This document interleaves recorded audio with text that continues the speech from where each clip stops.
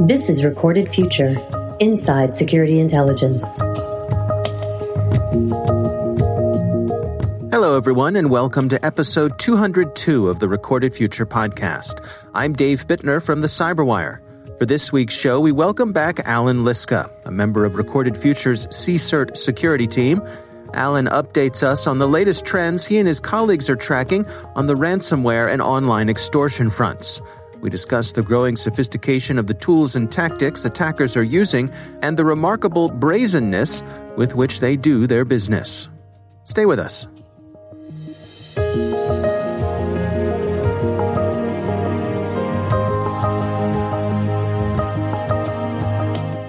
Allan, we're going to be talking about ransomware today, as we often do, and some of the things that you're tracking. Before we do, though, for folks who may be new to the show and don't know you so well, even though I think at this point you are our returning champion, can you give us a little insight onto the work you do there at Recorded Future? So I am actually part of the Recorded Future CSIRT team, so I'm part of the security team. But I also, let's say, moonlight as an analyst at Recorded Future. So I do a lot of research around ransomware attacks, and other sort of cyber criminal activities. Some of that tied into the CSIRT work. Others is just, let's say, a morbid fascination with the topic. Fair enough. And I think it's worth pointing out, too, that, we say, well, so-and-so wrote the book on something. You actually have written a book on ransomware, which is available. Yes. So I co-authored a book with Tim Gallo, who works over at FireEye, several years ago, back in the sort of nation stage phase of the current types of ransomware attacks in 2015 and 16. But in addition to that, many articles, many reports on ransomware. Well, let's dig into it then today. I mean, there was a recent article over on The Record, which is Recorded Future's news organization. Your colleague Adam Janofsky wrote, and it's titled "Double Extortion is Becoming Ransomware's New Normal." Can you give us a little bit of the backstory here about the history of how we got to this point where we're seeing this tactic from the ransomware folks? Yeah, so it's interesting in that, for years and years, we as the security community have been beating it in people's heads, hey, you need to do backups in order to protect yourself from ransomware. And they can't just be backups sitting on your network, because the ransomware actors will find those and they will encrypt them. And what I think started to happen is it started to sink in that more people were doing this, which meant fewer people were paying the ransom. So starting in 2019 and bleeding over into 2020 and 21, what we saw were ransomware actors would set up what we call extortion sites. They would not only encrypt files as part of their action, as part of their ransomware deployment, they would actually steal some of the files before encrypting them. And then if you didn't pay the ransom to unencrypt your files, they would upload those stolen files to these extortion sites. And it's been fascinating watching the history of this. So one of the earliest threat groups to do this was the Maze threat group. And they initially hosted their ransomware site on a hosting provider in Ireland. Well, that didn't last very long because the law got involved and not only shut them down, but wound up shutting down the entire hosting provider. So ransomware actors have had to move to bulletproof hosting and other sources in order to host those sites in a way that they can't be easily taken down by law enforcement. Can you take us through the evolution here? Because I think, simultaneous to this, we've also seen ransomware shift to being much more targeted and aiming for higher value targets. Is that coincidental, or do the two kind of go hand in hand? Yeah, the two go hand in hand. I mean, so what we've seen is up until the fourth quarter of last year, what we saw was a steady rise, not only in ransom demands, but in ransom payments. So ransom payments would go up, 20, 30% each quarter. And if you look at, Proofpoint or Coveware or other companies that track these, you see a steady rise in ransom payments because ransomware actors are getting better at what they do, and they're going after bigger and bigger targets. In the fourth quarter, we actually saw ransom payments dropped off, and there's kind of a variety of reasons for that. But that means that when the ransomware actors are in hands-on keyboard mode, when they're in there before they deploy the ransomware, stealing the files, there's more and more sensitive files to steal because, again, you're dealing with larger organizations. And so because of that, there was a better treasure trove of going after these organizations, a better treasure trove of files to steal. Can you take me through the difference in the sophistication of what it takes to pull this off? Being able to run the type of ransomware campaign that we saw in the early days versus the greater scope of capabilities that they're showing today. So what's interesting is the most of the ransomware actors don't actually need to be more sophisticated than in the early days. So you and I have used this analogy before. If you go back to 2015 and 16, the types of ransomware attacks were kind of smash and grab attacks, like knocking over a liquor store. No planning involved. You distribute widely. You hit as many people as you can, and and you land on that one machine and encrypt it, and then you're done. These type of ransomware attacks take a little more planning. But the thing is, the ransomware actors have access to more sophisticated tools, and the more sophisticated ransomware actors have scripted out what needs to be done. And so the less sophisticated actors, often the affiliates for the ransomware as a service programs, just rely on those scripts. So we'll often see really kind of mismatched things where they're using these really sophisticated tools, but the more novice actors won't necessarily know once they're in their network to grab, so they'll just grab files willy-nilly, and that can actually work against some of the extortion sites because they'll publish files and the companies go, okay, great, you publish those files, we don't care. Other times with some of the more sophisticated actors, or if the affiliates get lucky, they'll actually take things that the company cares about. But it is that dichotomy definitely exists between having really sophisticated tools, but often not having the knowledge to know what you're looking for. Isn't it sort of by necessity a noisier process, though? I mean, I'm imagining to be able to get into someone's network and have the amount of persistence necessary to look around, and start moving files out of that network, which I would imagine is certainly a way to draw attention to yourself. And that's different than just starting to encrypt things. Yes? Right. It's a much noisier process. That's why I'm a big advocate for threat hunting. Looking for these telltale signs of these actors. So again, they're using the same tools across multiple different variants. So they're using Cobalt Strike, they're using AdFind, they're using Mimikatz, things that you can build threat hunting signatures for, often using the same commands, no matter which ransomware variant it is. So there are definite ways to detect them. And generally speaking, they're not subtle when they're exfiltrating the files, when they're taking files out of the network. We see this all the time where you'll see a blip in the network traffic because they tend to work weekends. They tend to work Russian hours for some unknown reason. Yeah, I know. Wow, what a mystery. Yeah. Yeah, who knows?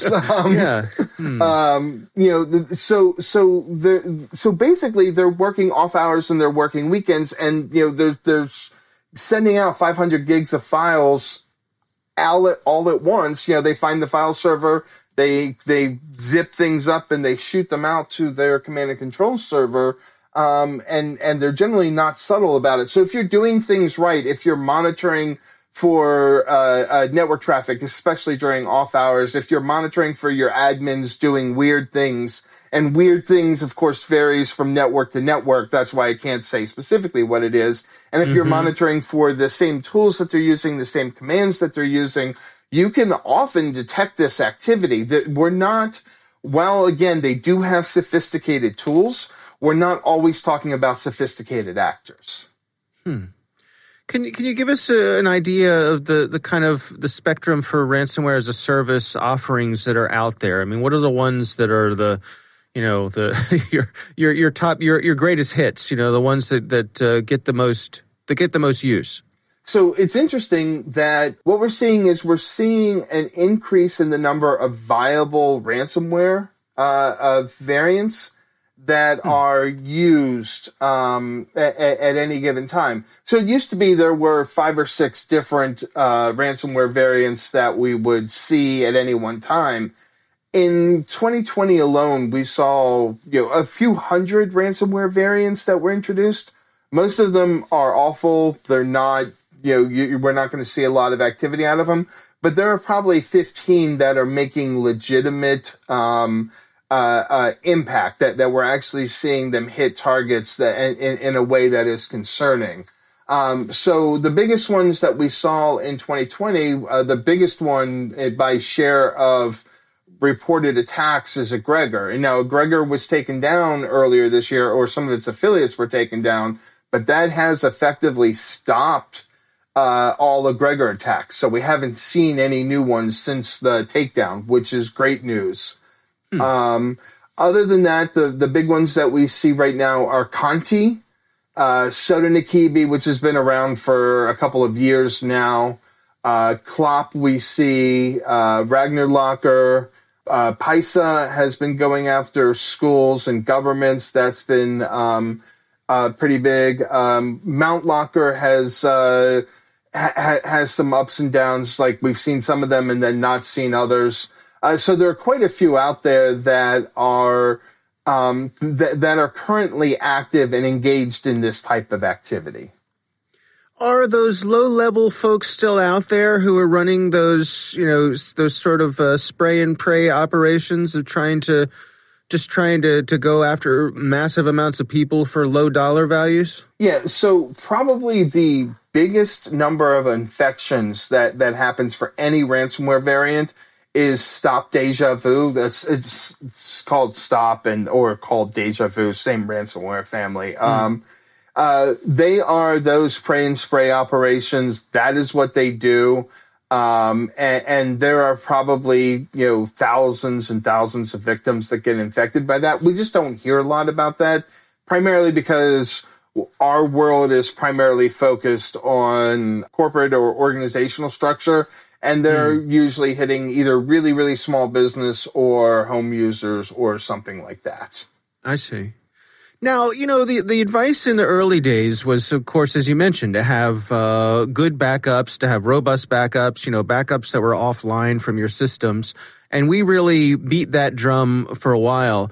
Is there a similar type of defense for this exfiltration thing? I'm thinking like if you're encrypting your data at rest, is that a viable solution to protecting yourself against this?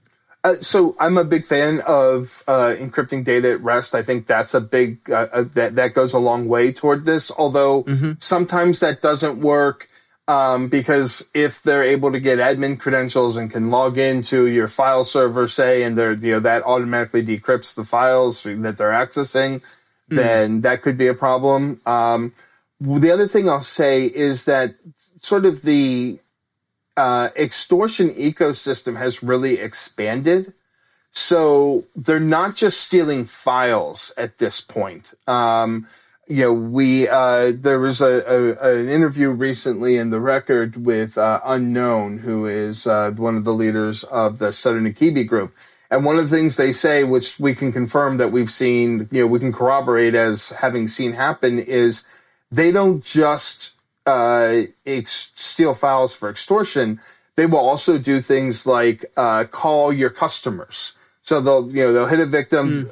Victim doesn't want to pay. They'll start calling the customers and saying, "Hey, they were hit with ransomware, and so your files have probably been encrypted. And so there's other types of extortion that they're engaged in. So yes, definitely encrypt your files. Definitely monitor for large files being taken out of your network. But know also that these ransomware actors are looking for other ways to engage in extortion activities.